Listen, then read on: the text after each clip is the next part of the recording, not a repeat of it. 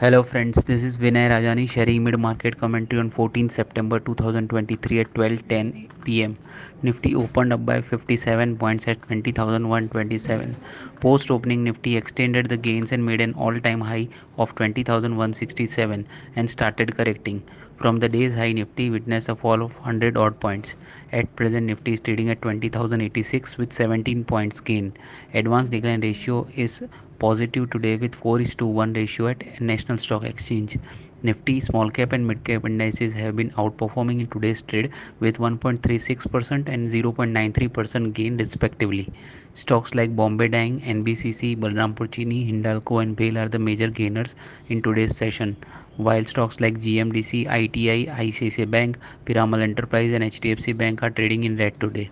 Intraday support for the Nifty is seen at 20,000 odd levels.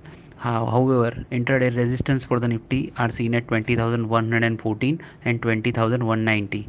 Most of the Asian markets are trading strong today. Trend of the Indian market is looking bullish, and traders are advised to utilize intraday dips to go long. Thank you, everyone.